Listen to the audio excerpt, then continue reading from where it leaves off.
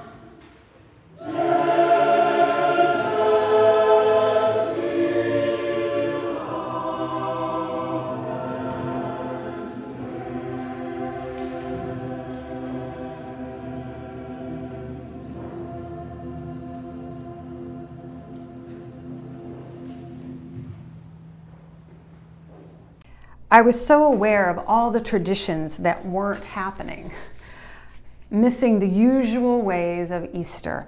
Church bells and alleluias and the flowered cross and the big choir and the big brass and the sharing of the bread and the wine. And all those people, many I only see on Easter Sunday and can check in and greet. So I took a long walk. Having given up trying to get my son to ring a bell with me and shout, "Alleluia, Christ is risen," out the window. As I walked, I made a practice of just seeing what was before me, asking God to help me not think and not feel. I allowed the gray sky, it was gray all day, and the silence of the neighborhood to burn into my heart. I let go and came into the house of my situation, accepting the reality that I don't know what's happening and what it all means. I just got still, and I just got sad.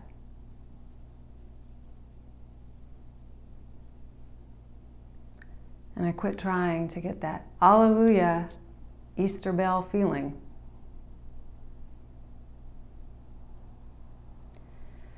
And I wish I could tell you that a stranger came to me and gave me hope, and that I saw Jesus.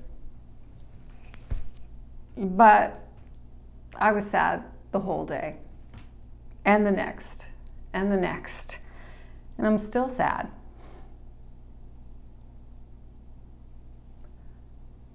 But here is what was unexpected. I see something new in the scriptures, new in this story today. It's not about bread. The road to Emmaus is not about communion. It's about Jesus coming to us. It's about Jesus opening us up. And it's about inviting Jesus in. Even when we're not expecting him.